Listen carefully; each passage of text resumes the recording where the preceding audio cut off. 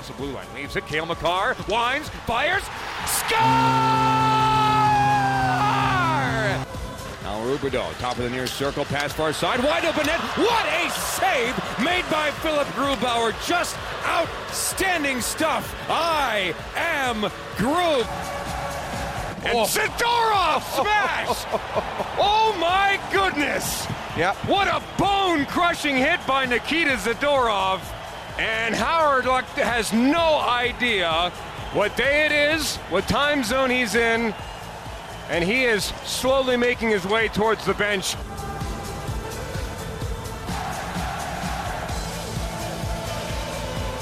Hello and happy trade deadline to you all and to you, Aarif. I know it was an exciting trade deadline, kind of all around the NHL. Fun trade deadline, as always. I mean, that's what's great about the NHL. What did you spend your trade deadline day doing today? Break it down for us a little bit, just kind of the way your day went, Aarif. Woke up in the morning, obviously. Hello, everyone. Welcome to another episode with myself and JJ of Avalanche Talk, Mile High Sports. Woke up this morning, 8 o'clock in the morning. Actually 8 o'clock Eastern, so I was up at like 6:30. Turned on Sportsnet, watched their feed throughout the entire morning. Obviously, myself and Mike Chambers, and just sort of utilizing his sources because I'm still sort of new to the business and trying to build some just to get an idea of what's going on. The Nemestikov trade broke very early in the day, and then the rest of the league sort of started getting a little crazy. More so than in years past, trades were coming in quickly. They were coming often. There were big names being pulled around, and a lot of phone calls. Obviously, being able to shadow someone who's been doing this for 25 years and seeing their view of how they deal with something like this, it was really cool. And obviously, a lot of people might be upset over the moves the Avalanche made, but I think it was a great day overall. Yeah, backing up a little bit, just for those who may not know, your roommate is Mike Chambers, Correct. Who covers the Avs for the Denver Post. So, yes. It's got to be awesome to kind of follow a guy who does have some of those inside sources, see the way a trade deadline works from the journalism perspective, because that's such a big deal on trade deadline. How many people out there are always trying to break trades and break rumors, and it's cool to kind of see that in person. I mean, I've been doing this for 6 years. I'm just not cool enough to have my own sources. Yeah. So I think that'd be a fun thing to watch on trade deadline day. But, a lot like you, I was glued to my TV all day watching all these trades come in and out. Honestly, I was kind of just slowly scratching each name off the list of who I wanted the Avs to pick up. It was really upsetting because for me it seemed like the Avs were in on a lot of the guys that you wanted, that I wanted, that we talked about on this podcast. They lost out on a handful, but they did get a couple of big names. First off, like you already mentioned, Nemestikov. So let's break down the Vladislav Nemestikov acquisition a little bit. Just what are your initial thoughts on it, and we'll get into a little bit more about what they gave up on the backside here. Nemestikov's a great pickup. He's a two-way forward. He'll play on your he's a top 7-ish. He'll play on your third line, ideally. There's that term again. There's that term that Pierre LeBrun used about a month ago. He's a top 7-ish guy. He'll play on your third line, ideally, but when injuries happen, you don't have to, like last game, use Nieto or Martin Kaut on your second line. You can throw a Nemestikov up there and feel a little bit more comfortable because he has that potential and that upside to be more of an offensive guy. In Ottawa this year, he's got 13 goals and 25 points in 56 games, so he's hovering around that 41-point pace over a full season. He leads the NHL tied for the most shorthanded goals with 4 and the most shorthanded points with 6. Obviously, he plays a lot of shorthanded minutes.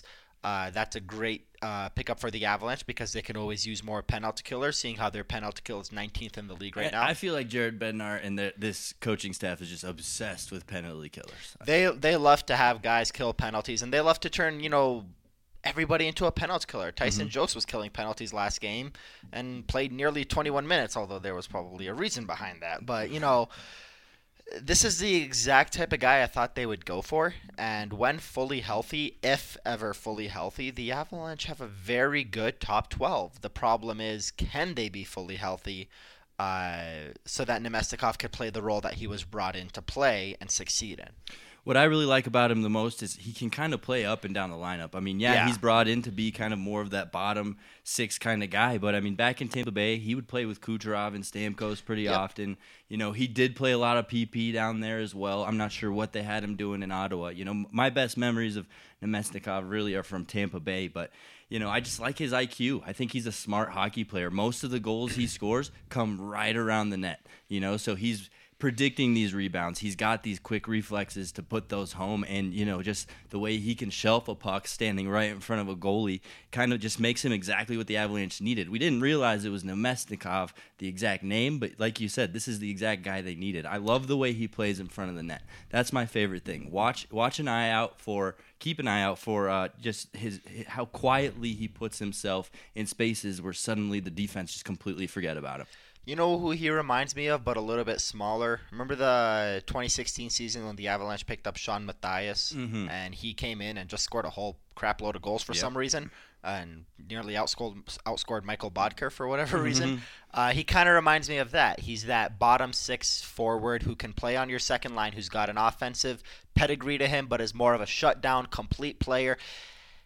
Basically, the writing is on the wall that he's the type of player that the Avalanche always thought Tyson Jost would become, with more of an offensive upside, obviously, for Jost. And that's the player he'll replace in the lineup when they're healthy. He'll play on a line more than likely with some sort of a mixture of Donskoy, Comfer, and Nichushkin, and it'll most likely be Nichushkin and Comfer on that third line, and he slots in so well into that role. Yeah, he reminds me of I would say a more skilled Kamenev, if we're drawing comparisons. That's another good one. So that being said, one thing I don't not like too much about his game is just his simple size. I mean, I've seen a couple highlight reels where he's getting tossed around. Pretty good. So, you know, he finds himself in quiet areas, but when he doesn't, you know, he might get shoved around a little bit, which isn't exactly what I love to see from the Avalanche.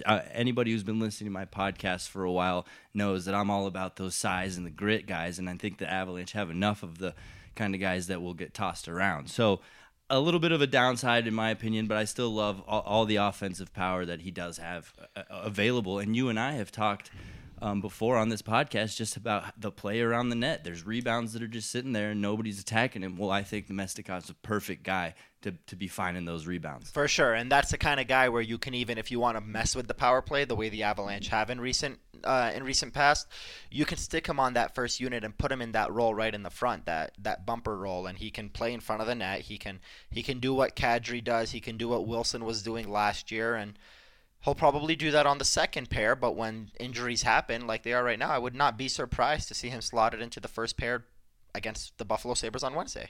Of course, it was a trade, so he didn't really have much of a say in coming to Colorado, but it really seems like Colorado has just become such a hotbed for Russians in the last, 3, maybe 4 years. So it's funny that they just added another Russian, but he's going to fit right in. I mean, I'm excited to see what he brings with the skilled guys.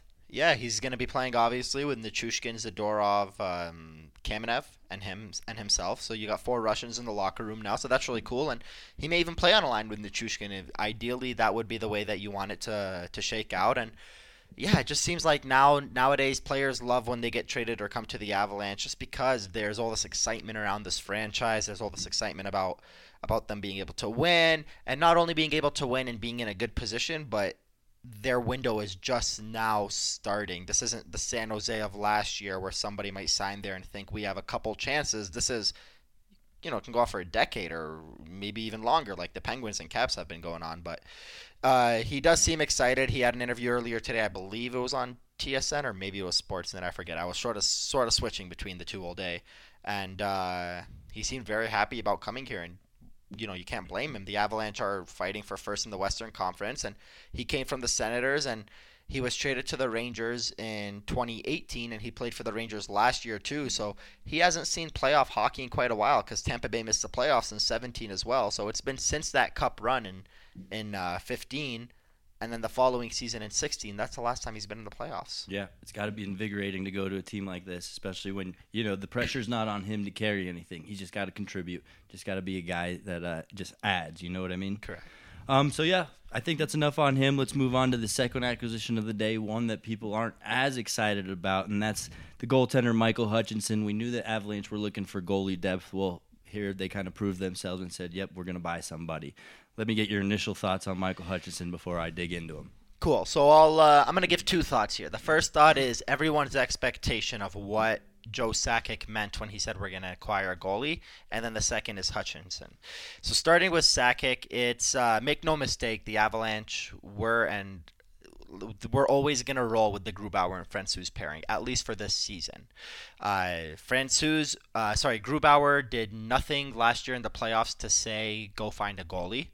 And his recent play before his injury says, I'm getting hot and I'm getting ready for the playoffs. And Francouz's recent play, especially, and all season, if you really think about it, has said, I deserve a shot to be a top 2 goalie. So there was no mistake in my mind. Yes, we heard Carey Price. Yes, we heard Henrik Lundqvist. We heard the Robin Lehner's, the Corey Crawfords. But there was no mistake in my mind that the Avalanche were going to roll with these 2 guys. Now, here's the issue. Right now, one of them is injured. Nobody knows how long he's out for. Once we find out how long he's out for, once Bednar gives us that news, it'll sort of shed a little light on this. But the reality is the Avalanche needed a goalie because Hunter Miska cannot be in the NHL right now. You cannot put a rookie in there who's never played in the NHL, barely played in the AHL, and expect him to be a part of a playoff race. Also, you cannot keep playing Francouz on back-to-back nights. So the Avalanche needed to get a goaltender. The only thing is, the only goaltender, the type of goalie they were going to acquire was someone that when Grubauer and Francouz are healthy, you can sit him on the bench or in the press box and say, you're going to be a healthy scratch today. You cannot do that to a Corey Crawford. You can't even do that to a Ryan Miller. Mm-hmm. That was someone that somebody said, hey, let's get this guy. I said, yeah. And then you're going to tell 39 or however old you are, respected veteran like Ryan Miller, go sit in the press box because we got these 2 guys. That's never going to happen. So the Avalanche were always going to get a Michael Hutchinson, a Louis Domingue, and Aaron Dell. Aaron Dell was the guy that I wanted from San Jose. But it was always going to be that goalie. So just in terms of the expectation, I think people were sort of led astray by what they thought the Avalanche were going to do. But this was right up their alley. Now, in terms of the goaltender himself, he has had a brutal season, and let's not make a mistake about it. He was set up for failure in October and November because Babcock only played him on the second game of a back-to-back. He refused to give Hutchinson a game outside of the second of a back-to-back, and the Maple Leafs suck in the second of back-to-backs. Finally, Sheldon Keefe got hired in Toronto. He played 3 straight games in December and in January, and he won them all. Granted, it was Detroit and the Devils and then the Islanders. He won 3 straight games.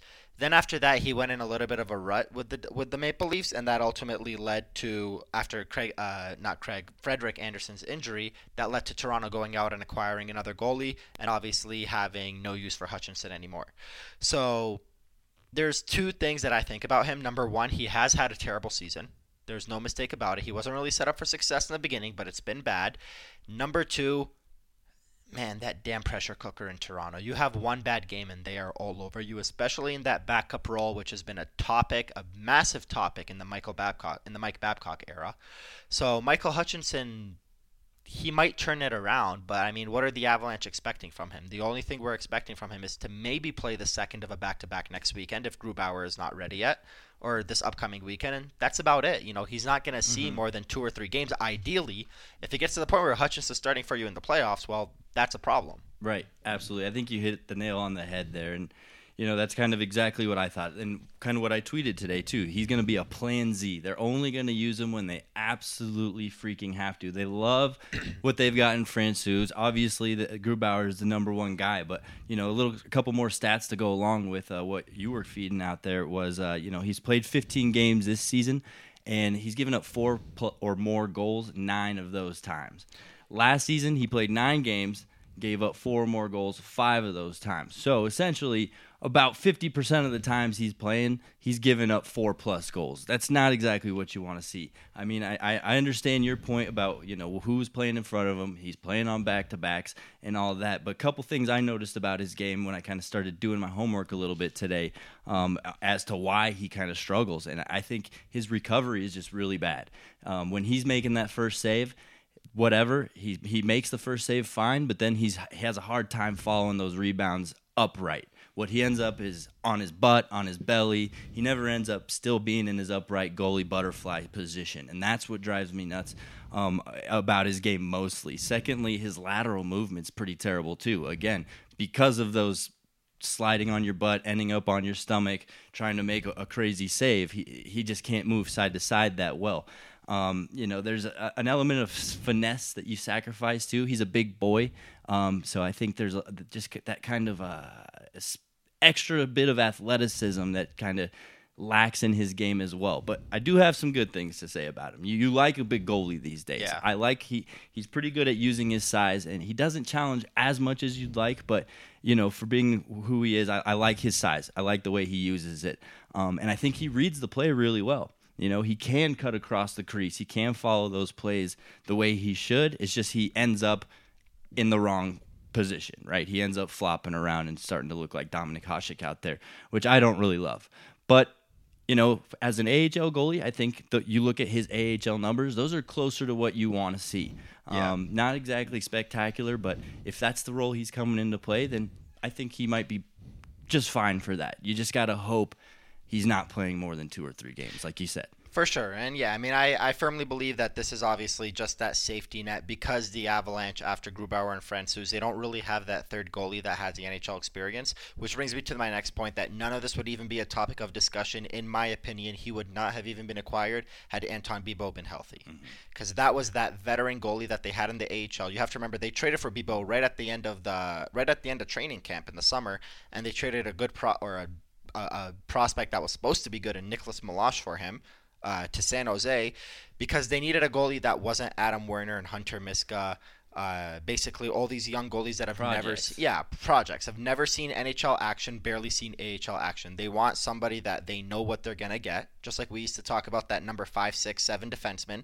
You know what you're going to get from an Anton Bibeau, and you can use him confidently, I use that word loosely, if there's an injury.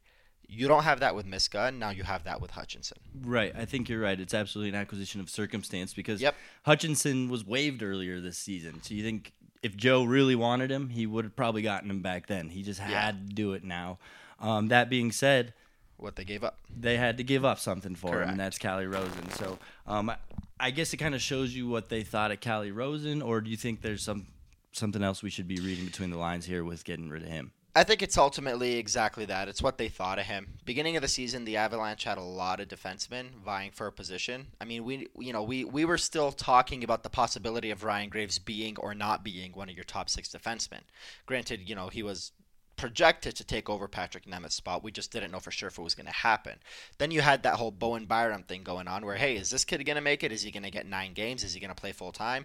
Connor Timmins came out, surprised the crap out of everybody, made it opening night. He was actually paired with Calle Rosen during the preseason. So you had 9 or 10, even with Barberio, 9, 10, 11 defensemen all vying for a spot. You had Johnson and Cole specifically Ian Cole on the IR for the first 8 games of the season. So it seems like they had a lot of defensemen fighting for spots, and Calle Rosen lost. And at the end of it, they just said, you know what, let's cut bait. He's a player that's looking for an NHL position. He's probably going to get that in Toronto. I remember in the summer before the trade happened, shortly after Toronto got eliminated, it was expected that Calle Rosen was going to be a full-time top 6 defenseman on the Maple Leafs heading into next season. Suddenly, July 1st came around, he was part of the Kadri trade. So to some teams, he is more valuable, especially the team that the Avalanche acquired him for before trading him back today. So it's ultimately that. He didn't do anything out of the ordinary. He just lost to Ryan Graves. He lost to Connor Timmins, who came out of a concussion. Obviously, Bowen Byram got sent down. He lost to Barberio, so he wasn't the number 7 defenseman. And, at that point, what are you going to do? Just keep him around the AHL? May as well get rid of him. We've even seen Lindholm called up. Correct, yeah. So if I went to you back in the summer and I said, all right, the Avalanche can either trade Tyson Barrie for Nazem Kadri and Calle Rosen, or we could trade Tyson Barrie for Nazem Kadri and Michael Hutchinson. Which would you prefer? It wouldn't make a difference. I think I'd lean towards the Hutchinson trade. Yeah, that's the thing. It's just an extra little piece. It reminds me, again, obviously the Avalanche gave up 2 big pieces, and by big I mean regular NHLers, in Kerfoot and Barrie, and they only got 1 back. So it kind of reminds me, if you remember the deal they made with St. Louis about a decade ago now, 9 years ago now, where it was a big player in Shattenkirk or a big player in Stewart for a big player in Eric Johnson, and then a depth forward in Jay McClement, who, side note, became one of my favorite Avalanche guys. I loved his game. But he was always going to be the worst of the 4 players. So whoever was going to be part of that trade, whether it's Rosen, whether it's Hutchinson, was always going to be the worst of the 4. Obviously, the Avalanche got the better draft pick to make up for it, but it wouldn't have made a huge difference. If it was Hutchinson back then, the Bebo trade probably wouldn't have happened, and this is your guy. But I liked the Calle Rosen addition at the time because I thought, hey, this is someone that could possibly come in here and make an impression and take a spot. But obviously, the person that ended up doing that was Ryan Graves and Connor Timmins, and it wasn't Calle Rosen. It was an honest-to-God effort, and now he's going to go back to where he's comfortable and where he's going to be able to play NHL minutes. You got to be pretty happy with Joe Sakic, I think, not really moving anybody of the current roster, right? They didn't really break up anything in the locker room, which was one of my concerns a couple weeks back. However, the name Tyson Jost was floated out there pretty heavily. What's this going to do to his confidence, and do you think that's going to create a little tension between him and kind of the front office? I think the writing is on the wall with that. Tyson Jost at this point has to be very much aware that things aren't working out for him here. For all we know, it could be him going to the Avalanche and saying, hey, give me a fresh start. I need a fresh start. Not your fault, not my fault, but I need a fresh start. And it could possibly be that. But the reality is he's not going to be around for much longer. If the Avalanche are fully healthy, he shouldn't even be playing. And we'll find out, I guess, this summer what happens. But with a fully healthy forward core, Tyson Jost is your 13th forward. That's just the reality of it now. Nemestikov slots into number 12. And if you go through the depth chart, it's very simple. You have your McKinnon, Landeskog, Granton in line. You have the new guys, Kadri, Donskoy, Burakovsky. Your fourth line, let's skip line 3 for a second. Your fourth line is Nieto, Calvert, Belmar. Your fourth line, Kampfer, Nichushkin, Jost. Who's going to sit? Tyson Jost.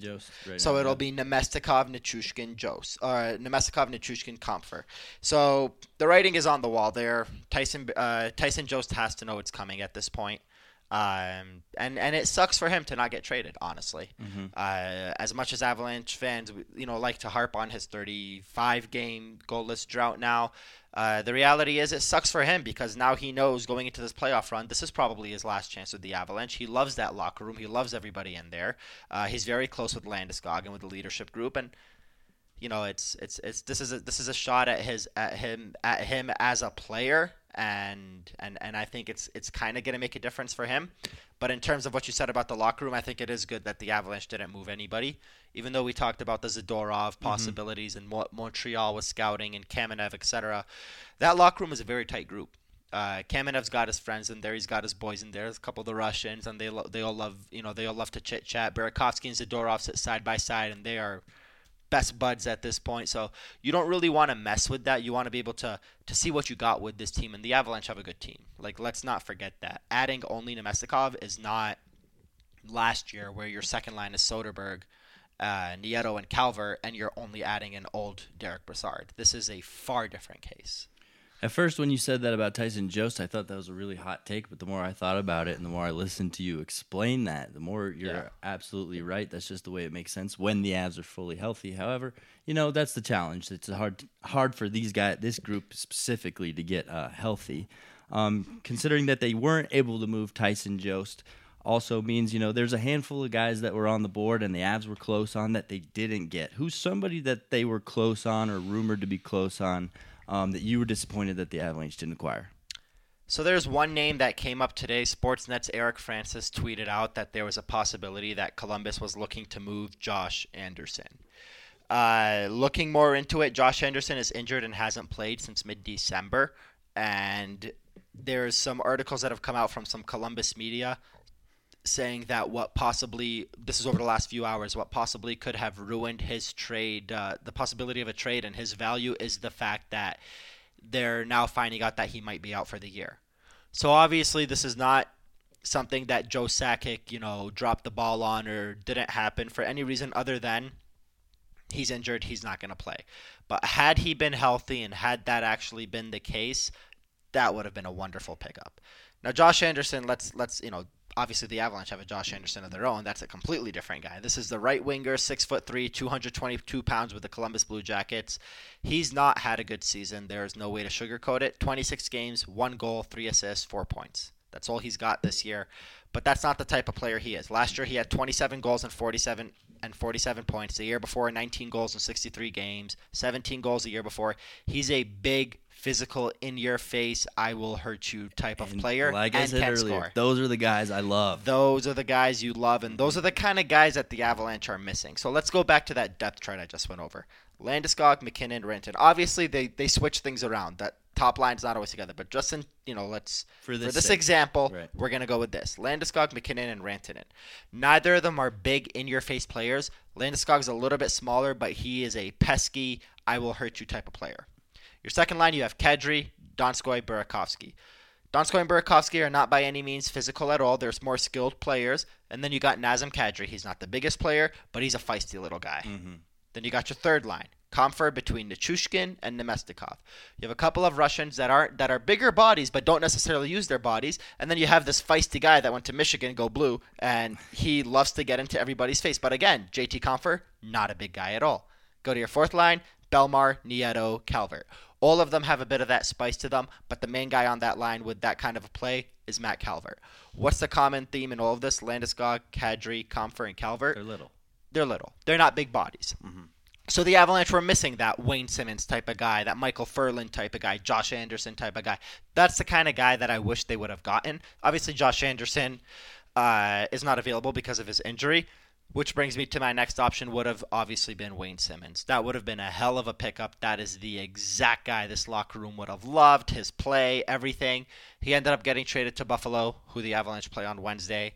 But that's beyond the point. That's the type of player that the Avalanche should have gone after. Yeah, I've been saying that one for years. He's the exact type of player I like. I mean, he's not anything amazing, but we're not looking for somebody to throw into the top 6 here. We're just looking for some grit, so just to make it harder to push this team around. Yeah, and it's not just grit. Those other guys have grit, but they're more pesky grit. This is a guy that is in-your-face, strong, tough guy. Wayne Simmons might not be the biggest body either, but Wayne Simmons will not back down from a fight with Milan Lucic like a lot of other guys on the Avalanche would, which, with all due respect, anybody should. I probably would too. Landeskog has in the past. Zadorov did earlier this year. Wayne Simmons is the type of guy that would have fought him. Mm-hmm. And that's the kind of guy that the Avalanche are missing. Skilled, powerful, strong, can score and hit and fight. That's the guy the Avalanche are missing. Been saying it for years. I think that was one of Patty Waugh's MOs, and I think I've been hammering the table for that since then. Just I guess a couple other guys that we're a little bit disappointed that they didn't get here. We kind of mentioned them last week and the week before. I think Athanasio, once you kind of started talking about it, I kind of liked that idea. Yeah. He's just add some more skill. JG Pajot, obviously one guy you wanted to see come to the Avs too. But a little, underdog that I was kind of hoping for secretly was Vinny Trocheck. I know he's nothing amazing, but I thought he would have been a great locker room guy and just a good leader to add to that bottom 6 and add a little bit of experience too. He's a little bit older of a guy, so those were really the top 3 that I was hoping to land. But I'm pleased with the pool. I would give the Nemestikov acquisition an A, just flat out, no plus or minus, and I think the Hutchinson maybe a C plus. Yeah, that sounds about reasonable to me. Like I said, the goalie that I would have liked for the Avalanche to pick up in that position would have been Aaron Dell from San Jose, but they couldn't let him go at this point. Martin Jones has not been that good, and they don't really have any other goalies. They've thrown in the towel at this point, but that would have been the kind of guy, because that's the kind of guy where even if you need to play him 2, 3, 4 games in a row for whatever reason, God forbid, he can carry some slack. Hutchinson, you don't really have that kind of confidence. Now, just to step away from the Avalanche real quick and look around the rest of the league, any other guys that you were upset didn't get moved or you were hoping to see get moved that ended up standing pat, or just any other trades that stood out that you want to kind of mention? This wasn't one that I thought about in the morning, but once you started hearing those Zach Parise rumors to the Islanders, man, I wanted to see that trade go down for 2 reasons. Number one, I love what the Islanders are doing. They're trying to inject some life into that offense with Peugeot, who they re-signed right away for a nice $5 million contract over 6 years. But Lamoriello wanted his guy. He wanted Parise back, and it would have injected this offensive life. And the second reason, the second reason is because it would have taken Parise away from Minnesota. You love Parise, you hate Minnesota. It makes sense to see him want to leave that team. And the third reason is I just wanted to see how that trade would have broken down. I wanted to see the salary that would have been picked up. I wanted to see who would have retained what. I mean, these NHL GMs like to do some funky things. There was a trade today. It kind of happened a couple years ago involving Ryan Reeves and Derek Brassard. And it happened again today where you heard that the Golden Knights acquired Robin Lehner from Chicago.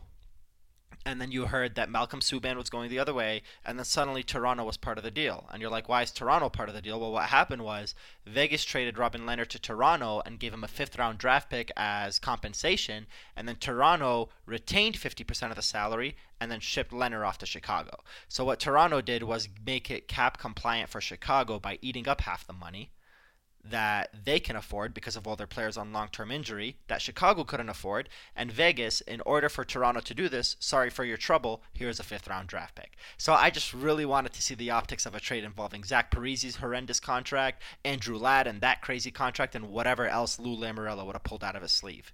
So that would have been really cool just to see that trade go down. But it'll probably happen in the summer. Yeah, it's fascinating to kind of think about all the stuff that the GMs deal with. And I think only maybe about 10% of it actually comes public. Yeah. And, we only know a handful of things. I'm sure with how aggressive the Avs were, I'm sure there's tons of names that they were in on that we didn't even know about. And, maybe we're even close. I was kind of bummed that Joe Thornton didn't move. I didn't care really where it was. I didn't really want him with the Avalanche. It would have been cool to see him, a good story to see him in Boston. Yep. But just the fact that he stayed put was a little bit disappointing for me. Yeah, and you saw Patrick Marleau go to Pittsburgh, and that's really cool. Obviously, Marleau's on a $700,000 contract, so it's easier. But yeah, that's a guy you definitely would have seen moved. Just in terms of the trades that did happen, a pair of trades that I really liked were the pickups that Edmonton made. Obviously, they acquired Mike Green last night, which is okay. It's a depth defenseman. But today they went out and got Athanasiou from Detroit for 2 second-rounders, which Joe Sakic probably didn't want to pay because that's more than what you paid for Burakovsky. And you can't trade 3 second-round draft picks for 2 wingers like that in the matter of a 6-month span. And the second guy they acquired was Tyler Ennis. This is what I've been sort of harping on with McDavid for all these years that the Oilers have, since that playoff run they had in 2017, I want to say it was. McDavid's an exceptional player. He doesn't need to play with a Rantanen and a Landeskog. That's not a slight at McKinnon, but the type of guy that McDavid is, you just need reasonable players around him. Mm-hmm. Reasonable is not Alex Chiasson and Josh Archibald and Sam Gagner at the tail end of his career. Reasonable is Tyler Ennis and reasonable is Andres Athanasiou.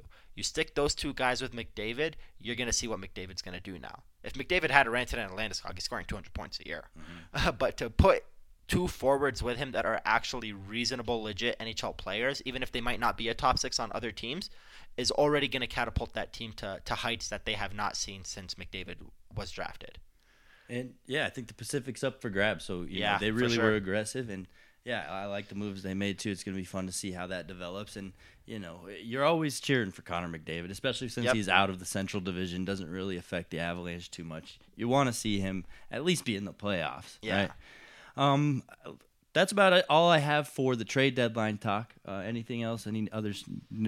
Just trades? You just want to cover before we get into a couple of last results for the Avs? I guess that's about it. A lot of fun stuff happened today, like you said, with Trocheck, and then Carolina obviously had to replace their injured D, so they went out and got Sami Vatanen, and they went out and they got Brady Shea. Tampa Bay paid a first-round draft pick for Barclay Goodrow. I guess they're just throwing those around now for every depth player they acquire. But all in all, it was a fun trade deadline. 31 deals. There was only 23 last year. There hasn't been 30 deals in the NHL at a deadline since, I want to say, 2011. Or maybe it was 2010. But it's been a while. The deadlines have been a dud for all these years. And not only was it fun this year, not only were there big names moved, but it was also starting earlier in the day. Nemestikov was acquired at like 7:30 Mountain Time, which is 9:30 Eastern, which me, being from Detroit, watching these the last 10 years, it's always noon before the first trade happens. Mm-hmm. So it was a lot of fun, and I'm really happy the GMs made something of it, and I'm excited for the summer, especially, again, touching on that Parise and Ladd deal that might happen. Yep, absolutely. So, yeah, that being said, let's get into a couple of last games. I mean, the Avs are 3-0 since our last podcast. It just seems like 1 week they are bad, 1 week they're great, 1 week they're bad. At least that's what the last couple podcasts have been. They've been so bipolar, like I mentioned last week. But 2 goals against in 3 games. You really got to, I guess, point the finger at Pavel Francouz right now. He's really the reason I think that the Avalanche are succeeding so well. So it's kind of timely that they also happen to sign him to a brand new deal and make sure that he's going to stay in Colorado for a couple more years. So I love Francouz's play right now. Would you agree with me that that's kind of just the biggest catalyst in that last little win streak here? Yeah, just that. If the Avalanche were ever thinking of acquiring a goalie more than a Hutchinson, Pavel Francouz took that thought and made it escape their mind after his play this weekend, shutting out the Ducks and holding the Kings to 1 goal, which was a penalty shot goal. Mm-hmm. He had a hell of a weekend. I'm really happy to see him re-sign. 2 years, $4 million, $2 million a year. I personally was not expecting him to re-sign. I thought he was going to be gone this summer. I thought he was to be gone, and depending on how Grubauer plays, the Avalanche decide what they want to do with another goalie, Leonard, etc., etc. But to see that the Avalanche have faith in this kid, and to see that he was willing to sign a $2 million contract when teams probably would have called him this summer and said, "Come be our starter, we'll give you 4." Absolutely. And I think that's a big reason why he started playing so well. I mean, a guy like that has to be a huge weight off your chest. You've worked so hard for so long, and you finally get a big payday. You're no longer earning that AHL money after this season. So, shout out to Francouz. I think I love the way he's been playing. I've seen a lot of debate there on Twitter on how good is he really? Well, he's a fantastic backup. That's all they need him to be. That's all they're asking him to be. And, very good chance he's maybe the best backup in the league. I mean, his save percentage definitely helps me a little bit, but here and there he's got some blips and he's still got some growing to do. And I think that's what we love most about Francouz is we've yet to see his ceiling. So, once he's, I think, at his peak, he's going to be well worth that $2 million a year. Yeah, I agree with that. And just to touch on his record now after these last few games, he's 16-5-3 with a .227 goals against and a .927 save percentage. That you can't ask for more out of your quote backup goalie. You can't ask for much more than that. He's even the Tampa game he was tossed he was put into a situation that he shouldn't have been in, and he still almost won the Avalanche a game and kept Tampa Bay to 3 goals before overtime when the Avalanche were mounting that comeback.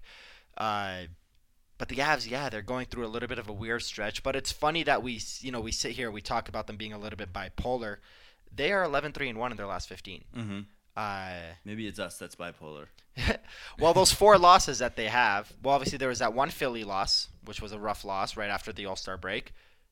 But then the other 3 losses were those 3 consecutive games: the outdoor game, the Capitals game, and the Lightning game in no specific order. Mm-hmm. 2 of them in overtime. So, 1 of them in overtime, 2 of them in regulation. So they've been really good lately. Ever since that game where they shut out San Jose 4-0 and then beat the Blues, beat the Red Wings going into the All-Star break. Ever since then, and they had that 5-game winning streak. Now they're on a 3-game winning streak. They're 11-3-1 in their last 15 games. They've played most of them without Kadri. They've played some of them without Rantanen. They've played most of them without, or half of them without Grubauer. I think they're doing something good right now. Yeah, I mean they're not scoring at the rate you'd like to see them, but which happens. Yeah, and the wins aren't coming easy, but they're coming. That's what matters, right? At the end of the day, it's about W's, not how bad did you beat them. So I'm not too worried about the team's play, and especially the wins against those teams, LA's, the Anaheims. Those are guys that usually cause the Avalanche fits. One of them was the second night of a back-to-back. You got to be really, I guess, proud that they're squeaking them out. They're not burying the 4 to 5 goals a game like we saw in a few games earlier. But again, it's about wins, and that they're finding ways to win right now when it's really tough for them, considering all the injuries. So yeah, and Brendan McNicholas, that works for the Avalanche's media relations, he tweeted it out the other day. This was the first time that the Avalanche swept a 2-game road trip in California on back-to-back nights. They never do that. They barely used to go to California and play 3 games and come out with 1 point. Now they're winning the first game and then going in and winning the second game. Granted, the skill level, the compete level isn't there from these teams like it was in the past, but that's still an impressive feat, especially considering the second game Burakovsky was sick. So you had a second line that had Donskoy, Nichushkin, and Kaut. That was your second line of a game that you still outshot the Kings by a lot. You still had a great offensive game. You still had a good showing in overtime, and you ended up winning it and only surrendering 1 goal, and it was a penalty shot on a very, very questionable Kolan Zadorov. Well, we don't need to get into that, but they look good. They look good, and they're missing a lot of players. And we said this back in November that when the players come back, they'll go on a run, which the players ended up coming back, and they ended up going into a slump. But it's almost March now. Mm-hmm. When Kadri, Rantanen, Calvert return, and Grubauer, hopefully all healthy at the same time, and you put this team together the way that you want to, they're going to be hard to beat. My only request is that they figure out how to stop making goalies look so good. I mean, you go back to that Anaheim game, John Gibson, it was just another goalie to kind of take the game over against the Avs. They had a hard time scoring on him too. At some point you got to stop praising the goalies, because now it's a long list of goalies that the Avalanche have made look amazing this season. I mean, Shesterkin's first game, the first game for I forget the Philadelphia Flyers goalie. That was his first NHL game. They made him look fantastic. John Gibson has looked fantastic. Jonathan Quick has looked fantastic against the Avs. Curtis McElhinney has looked fantastic. They got to figure out a way to get these goals back the way they're supposed to be. But that's, again, is going to come with health and just, staying patient while they get through this tough stretch of the year. Yeah, and this is the time of the year where goal scoring drops off, immensely. It happened with McKinnon last year. It happened with Rantanen last year. You saw their numbers sort of take a dip to more of a point per game pace rather than the 1 point whatever they operate at, 1.3, 1.4. So it's just good to see that they're getting the goaltending and they're tightening up defensively and giving themselves the ability to win these games. So, that's obviously really, really good to see. They did the same thing against Ottawa at home, or not Ottawa, the Islanders at home right before they went on the road trip. And it's they look good. Like, there's no other way to put it. Right now they look really good. And I know you mentioned Igor Shesterkin. I just wanted to mention a shout out to him and thoughts for him and his health, because him and Pavel Buchnevich were involved in a car accident last night, Sunday. And he's going to be out a couple weeks before he's reevaluated, so he might be out longer. He has a non-displaced rib fracture, so it's unfortunate news for the Rangers and for his young career and what he's been doing in the NHL, taking it by storm. But obviously his health comes first, so we hope to see him back. And if there was any Henrik Lundqvist rumors, that squashed it. Yep, absolutely. They were not going to trade him. That's the reason he didn't move. And then the last thing I wanted to touch on for the Kings game, it was a shootout win. It was just nice to see. We were complaining about it last week. Nice to see the Avalanche not lose in overtime for once. Sure, you're still waiting to see them win in overtime, but at least they got it to the shootout this time. Yeah, and they did not have a good overtime. No, it wasn't pretty. I believe the way that the shots were distributed for the Kings, they had 7 in the first period, 3 in the second, 6 in the third. The Avalanche just completely destroyed them in every part of the game, 5 in overtime. So they had 3 shots in the second period, they had 5 in overtime. And Francouz made some nice saves, and I don't know what it is about overtime and why this team with all the skill and talent can't play well in overtime. They were outshot by the Kings 5-1 in overtime. And luckily they got it to the shootout, and luckily Donskoy pulled a move out of his hat and won it for them. But it's nice to see them, like you said, it's nice to see them get it to a shootout and win the shootout. It's only their second one of the year, and it's their first victory. It's funny to me that it has to be a guy like Donskoy to score in the shootout, because the guys who are or have been here in the past, and we've just seen a lot of failed shootouts, in my opinion. McKinnon, Landeskog, you don't have the type of confidence you do with them that you used to with the Volskis and Spados and Hayduk and those guys. But when McKinnon's on a breakaway, you've got money. Yeah, as long as he hits the net. Yeah. So it's weird how you just don't have that much confidence in him in a shootout. Yeah, truly weird. Well, that's all I have on the docket for today. Obviously, we got to get to the 3 stars of the week, unless, again, you have anything else you want to toss out there. All good from here. All right, time to get to the 3 stars of the week, brought to you by, let's say, Mile High Sports today. Star number 3, as much as it pains me to say it, because I'm so damn jealous of this guy, Dave Ayers, the emergency backup goalie. Where are you going with this? Where are you going? The emergency backup goalie, not even getting to suit up, getting to play, getting to make some saves. He didn't look too smooth, but, man, he had a solid defense in front of him. They were just trying really hard. Yeah, I mean, he won the game. It was just funny to see Rod Brindamore's face when he was coming onto the ice. The Carolina Hurricanes bench was just laughing. They're in the middle of a playoff race in the second period of a very important game against a team they're battling for positioning, and they're cracking up. They're laughing their asses off, and Rod Brindamore's there with that straight face, just shaking his head in disbelief, like, I can't believe this is friggin' happening. It's a 42-year-old Zamboni driver coming into my crease to win me a game. And he did. He let in 2 goals on 10 shots. Yes, and there were 2 consecutive shots, but he stopped a full length 2-minute power play of the Maple Leafs. He stopped Austin Matthews twice. he won him a game, man. It was really, really cool, and it's a really cool experience. But it's also one of those things that you have to think the NHL is going to change in the near future, and it's just not going to happen again. You can't have. It doesn't make sense, especially because a lot of these guys aren't very good at goaltending. Yeah, you know what I mean. Like, it's a cool little thing that's been happening, and it happened with Foster, and now it's happening with this guy. Foster was actually good. I'll give it to him. Yeah, Ayers, he belongs in a D League. Yeah, Foster made a nice save on Paul Stastny. I remember that one, and Patrick Laine. But this is something that's becoming more prevalent, goalie injuries and goalies going down, and it's becoming – there has been made way too many close calls this year of this happening that I'm surprised it took this long for one to actually have to play. Who is it that was talking about it on Sportsnet? Chris Versteeg was talking about it on Sportsnet this morning. He said, look, it's really cool. It's a fun experience.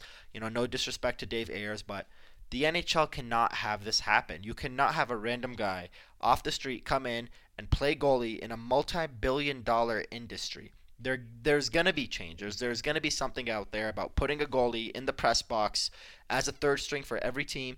And it could be the guys like the Michael Hutchinsons and the Louis Domingues that are maybe reaching the end of their careers and nobody wants to sign them. Well, hey, guess what? Now we're going to sign you. We're going to pay you, let's say, $75K a year, what an ECHL goalie would make. You're going to sit in the press box, and this is going to be strictly your only job. Coming in if there's 2 injuries and practicing with the team when Grubauer or Francouz need to take a maintenance day.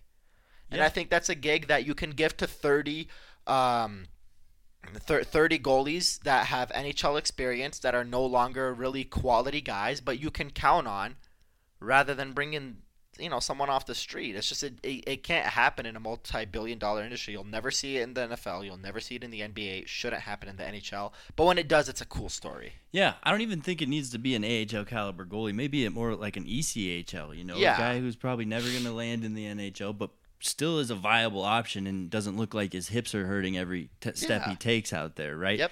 Of course, you're going to run into a few problems with that because then you have practice. When is this guy going to see any shots? Because you don't want to have this, joke of a third-string goalie. Oh, I don't want to say joke, but obviously not ever meant to play any games. You don't want him taking up any practice time or taking any shots from the main guys. You only have 2 nets out there. So there's some things that need to be, I guess, tweaked and figured out. Yeah, I'm sure the NHL will figure it out. They'll find a way to make it work. But I do have confidence. I am confident when I say that this is probably going to change after this season, and we won't see this ever again. I'm down with creating more jobs for my goalie brethren. Yeah, for sure. Star number 2's got to go to Martin Kaut. Obviously, it's fun to see him come up, get his first assist on that JT Compher goal, and just how happy he was. It was a hard working play. It was a really nice play, and you can tell he's just a good guy. Yeah. I mean, watching him during the intermission interview, he was just so happy when he heard that Zadorov grabbed the puck from that assist. He was like, "No way, he got that for me!" And so, what did he do later that night? He went and got it for Francouz. When Francouz had his first shutout, him and Francouz have a hell of a relationship. They're both from the Czech Republic, and he relied on Francouz a lot. Francouz sort of was his mentor last year when they both came to North America at the same time to play for the Colorado Eagles. He loves that guy, and it was nice to see the same day Kaut gets his first point was the same day that Francouz signed a 2-year deal and got his first shutout. Yep, I liked Kaut's game. I think he's that second game he looked pretty comfortable. Yeah, and that leads me to my first star, Pavel Francouz. Not only getting paid, but man, is he playing well? Just leading this team, killing it, man. Yeah. His .927 save percentage, and it was like a .923 2 games ago, and you got to play pretty damn good to bring a .923 up to a .927 in 2 games this late in the season. There's a lot of math around that, and it's just you have to do something like what he did this weekend and give up 1 goal. His .927 in the NHL is 5th in the league, behind Rask, Kemper, Jari, and Hudobin. That's it.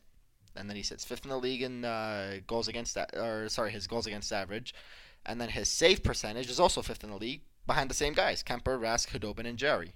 Well, he's actually tied for 4th with Jari. So he's right there with the best goalies in the league in terms of save percentage. The top guys are .929, and he's at .927. He's just tough to beat, man. I mean, I'm confident when people are walking in on him about to shoot that he's going to make the save. Yeah. I'm rarely nervous when he's in net. So, it's something I've seen since the first day I saw him, and I'm glad that he's panning out. And, he's only getting better, like I mentioned earlier. Yeah, and it's great to have that with 2 goalies for once, where you're confident with both guys on any given night. Yep, he is getting older. So who knows how long this window is, but for now, I think he's still on the rise. So love the guy. Great 3 stars of the week, I think. 2 goalies. I guess a little biased over here. But it was a good week for goalies. Yeah, thanks for joining us for wrapping up that trade deadline episode. We'll be back next week sometime. Both Aarif and I are taking a couple trips. I'm actually going to be in Nashville watching the Avs take on the Predators this weekend. I'm going as a fan, just going to enjoy and have some adult beverages and just have a good time. That'll be the second game of the 3-game road swing, and then the third game will be in Detroit a week from today. I'll be there for that game, covering my first road game. Go figure. It's going to be where I grew up in my home, so I'm really excited to be there at Little Caesars Arena. I'll definitely get some content out of that, maybe some interviews, maybe something we can use for a future podcast next week. And yeah, that's all I got. I'm excited for this upcoming week. Yep, I'm excited to go to Nashville. So if you have any tips or places I should make sure to hit, let me know on Twitter at JJ of the Year. He's Run Right Aarif if you want to reach him on Twitter. And that's all we got for you this week. Tune in next time, and thanks for joining us. We got you.